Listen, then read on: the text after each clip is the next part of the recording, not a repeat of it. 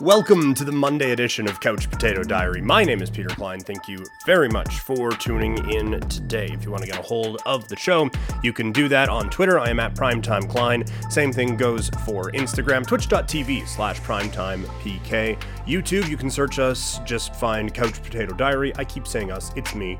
You can find me on YouTube as well at Primetime Klein 1. Another one of those kind of rapid fire types of days, as it's been a little bit hectic here over the last little bit. Unfortunately for me, Okotoks dog season coming to a close, at least the regular season. I'm not on playoff duty. That is Gino DePaoli as Dogs Black look to defend the crown. So that has kind of taken up a lot of the time over the last little bit as well.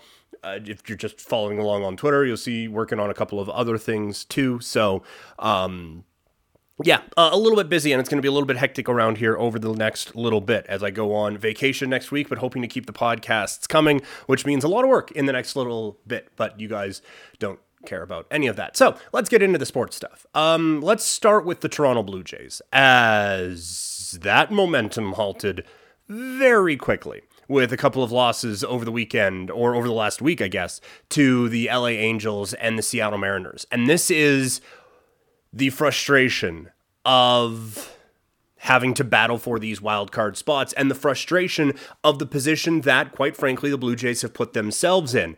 They went on an unbelievable tear. The problem is, so did Oakland, so did New York. And now, when you fall off to just being average for a few games, those teams start to pull ahead. That is again, frustration, but unfortunately for the Blue Jays, that is the reality. You have put yourself in a position where you can have no more dips. No dips. No, too many dips to start the season. Now, no dips. No dips can be allowed for this Blue Jays team. And unfortunately, there was one this week with the losing a series to the Seattle Mariners after dropping a couple to the LA Angels, a couple of teams that they should beat. And now they go into a series with the Washington Nationals, again, a team they should beat. And you are at a point with this Toronto team that you can't afford bad losses. And I would categorize losses to Seattle and losses to the Angels as bad losses. You are going to lose games. That's going to happen. But you can't be dropping series to those teams. And that's where I think the Blue Jays kind of get into a little bit of trouble. But I still think that this is the best team in this race. I still think this is a team that sets up with a very favorable schedule the rest of the way. So I don't think it is time to panic with the Blue Jays, but it just shows you how fine of a line this team is walking right now because of the bullpen issues that they had in the beginning of the season and the injury issues that they had at the beginning of the season, where if you take a week off, it all of a sudden seems like a much more daunting climb. And a lot of that work that you put in to try to get back on top, it kind of goes away. So this is a team that kind of has to sustain that level of a run the whole way, because otherwise you turn into the Mets. And that was a terrible weekend for the New York Mets. And the American League East continues to be the most fascinating race in all of baseball. So fascinating, my voice just dropped out there for a sec. But holy crap. And just listening to different media outlets in New York, the panic is real for this Mets team. There's no DeGrom, there's no Lindor right now. They don't care. They are firing everyone out in Queens right now. And I don't really know if I blame them. You can't. I get that the injury issues were very severe for this team at the beginning of the season, and they were able to just kind of truck along. And those are the things that you can do when you spend the amount of money that the Mets do. But now that you are missing your two top players, you can't really cry poor on that. A, because you go out and get Javi Baez at the deadline, but B, you spend all of that money. You kind of do that so that if a couple of your star players aren't at the peak of their powers, you can sustain those losses. And the Mets haven't been able to. I think the good thing for them, when we compare that situation to what the Blue Jays are going through right now, the Blue Jays are battling with teams that are very, very good. And I would suggest the Mets aren't doing that. The problem for the Mets is that their schedule the next week or 10 days is daunting. They are coming up. It's basically they alternate between the Dodgers and the Giants, and now they are heading out on the road, I believe, to start their series with the San Francisco Giants. It is quite the task. They're facing basically the two best teams in the National League 10 games in a row. And if they go 8-2 of those games, it starts to get a little bit concerning, especially if the Braves or if the Phillies are able to get hot. But this is another one of those situations. I just look at the Mets as the better team in this scenario. And I don't view the Braves or the Phillies as a team that's going to, or as teams that are going to just put the Mets in the rear view and off they go. The issue for these teams is they don't have the safety net of the wild card, because that's not going anywhere. Although the Padres starting to fall off a little bit and the Cincinnati Reds creeping up, they might want to make the wild card race a little bit interesting.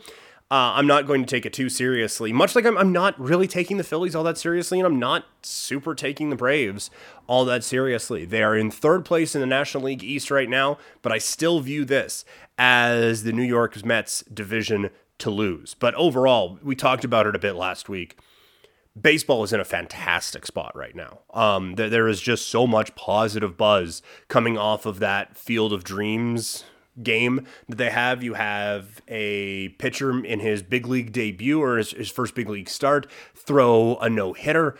It just feels like there is positive momentum for Major League Baseball right now, and it's kind of hitting at the right time, because this is when you want people talking about your sport instead of 10 hours of NFL coverage. You know there's going to be NFL preseason coverage, but can you work your way into those headlines? And right now, baseball's doing a pretty good job of working their way into those headlines. Although I do think if you got Rob Manfred on some truth serum, I think he would kind of like it if the Mets and the Yankees were a little bit more involved. Because right now, like, you have the Mets and the Yankees in the storylines, but we're setting up for a postseason where it's a lot of Tampa Bay, Oakland, the Milwaukee Brewers. Like, there's a lot of not big market teams being involved in this right now. And I think going into, or coming off of, I guess, the season that they had, where everything that happened in the world happened, I think they would much rather a Yankees-Dodgers World Series after a Dodgers-Mets National League Championship Series and a Yankees-Red Sox National League Championship Series, or a Yankees-White Sox American League Championship Series. I think they would prefer that to, hey, look at this, it's the Blue Jays and the Brewers in the World Series. I think they would like that, but they'll get to that point when they get to that point. As for right now, though, things are going really, really well in Major League Baseball. My official NFL preseason update as we get ready for a bit of a break here.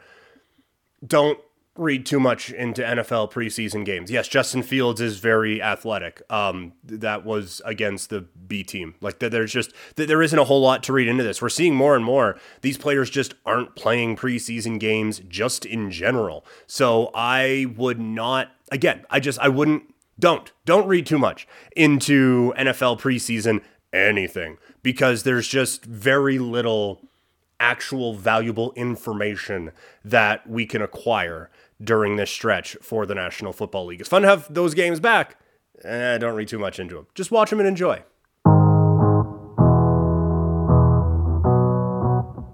The music that you hear on Couch Potato Diary is provided by Wasted Talent. You can find them on Instagram at Wasted Talent, with X's where the A's would be, and find their producer on Instagram at Tommy Fresh Music.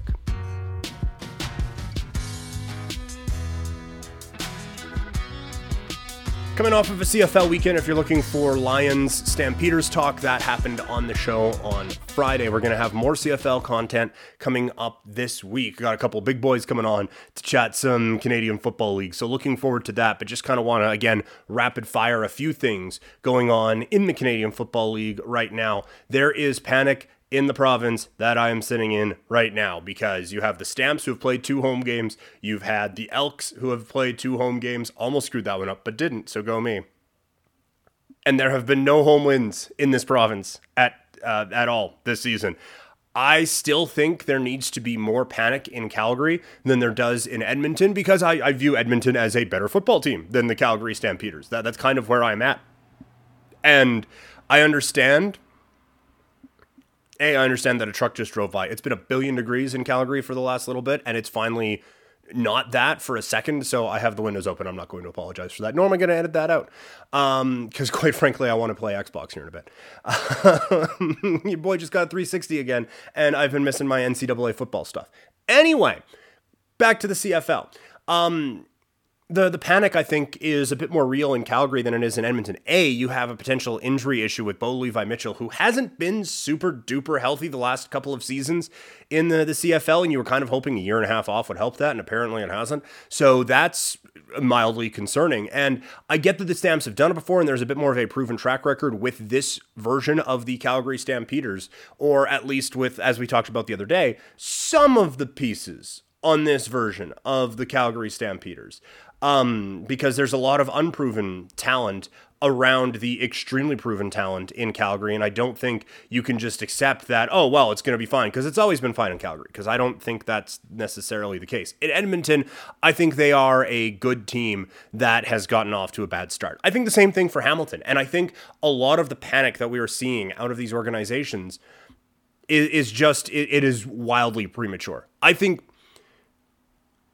Hamilton's going to be fine out east. You look at the playoff spots right now, and there could potentially be some form of a crossover, but Montreal looked real good. Toronto looked good until they didn't. But I still think at the peak of their powers, Hamilton is better than both of those teams. And then after that, like, Ottawa gets the win against Edmonton, but I'm not taking that one even remotely seriously. But I think for people to be freaking out about the Ticats and for people to be freaking out about the Edmonton Elks, it's just too early. Again, I get that there are only now 12 games remaining. These would still be preseason games in a normal year, and this certainly is not a normal year. So I think to overreact to any of this, like to bench Jeremiah Masoli after 2 weeks, is asinine to me. We're getting a little bit closer, but I would not be doing it. And to make any drastic changes in Edmonton when they are on their third coach of the last 2 seasons, I don't think you want to do that either. So I think that, I mean, for sure, like, adjustments need to be made and all of that, but I think any kind of panic with teams that were projected to be good teams, it's just too early for that. I know it's frustrating because there's only 12 games left, but it is just too early for that. Now, Winnipeg and Saskatchewan have been able to take advantage of this, because now you look at it, they are 2 games clear of Calgary and Edmonton. And I know I'm kind of speaking out of both sides of my mouth here, but you move 2 games clear of Calgary and Edmonton. By the time, if they're able to catch up right away, there is still half a season left to battle it out. Like they have, I believe Craig Dickinson said something about like putting money in the bank or something like that. That's what they have done. And Saskatchewan and Winnipeg both looking, I think, pretty impressive. Clearly, Saskatchewan able to make, again, the key word coming out of week 2, and it's going to be the key word for a while, able to make those adjustments. I thought they looked fantastic against Hamilton. I really, really liked what I was able to see from Saskatchewan in that game. And for Winnipeg, like they've just shown over the last 2 weeks that they are one of the top teams in the CFL. So I think you have to feel very, very good about that particular, what would be a Labor Day rivalry, and looking forward to those games. I know it's kind of creeping up on the schedule already as this entire summer just flies by. But I think that Saskatchewan and Winnipeg both have I'm not breaking news here, but they both have a lot of reason for optimism. In Toronto,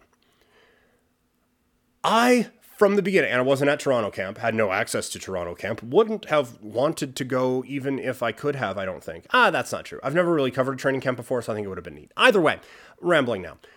The McLeod Bethel Thompson thing, where he starts over Nick Arbuckle, I didn't get that at all. I think we know what McLeod Bethel Thompson is. We know he is an average quarterback, and we saw over this weekend average quarterbacks get average results. We don't know what Arbuckle is. And I can understand, I guess I understand from a Toronto perspective. You have all of this talent around McLeod Bethel Thompson. You're just asking him to not screw it up, right? Like that's basically what you are asking him to Alex Smith this whole thing. And he did in one game and couldn't in the other one. With Arbuckle, you don't know if he is capable of not screwing it up. You are hoping that he won't lose you games, but there is an opportunity that he can win you some games. There is a lot of unknown when you are surrounding that surrounding that quarterback with that roster, and that's why I always thought it was quite interesting that they went with the quarterback choices that they did. Not that there's a ton of available proven quarterbacks in the CFL right now. I'm not a Matt Nichols guy even a little bit, but I feel like he's kind of better at what they were hoping McLeod Bethel Thompson could do. And I think the mindset in Toronto, if you want to compare those two, is that, well, maybe there's a bit more of a higher upside for MBT than there is for Matt Nichols. And I just don't think it's there. I think we now have established that he is just an average CFL quarterback. I like the idea of going with Arbuckle because I think that ceiling is quite a bit higher. The issue is, if it doesn't work, what do you do now?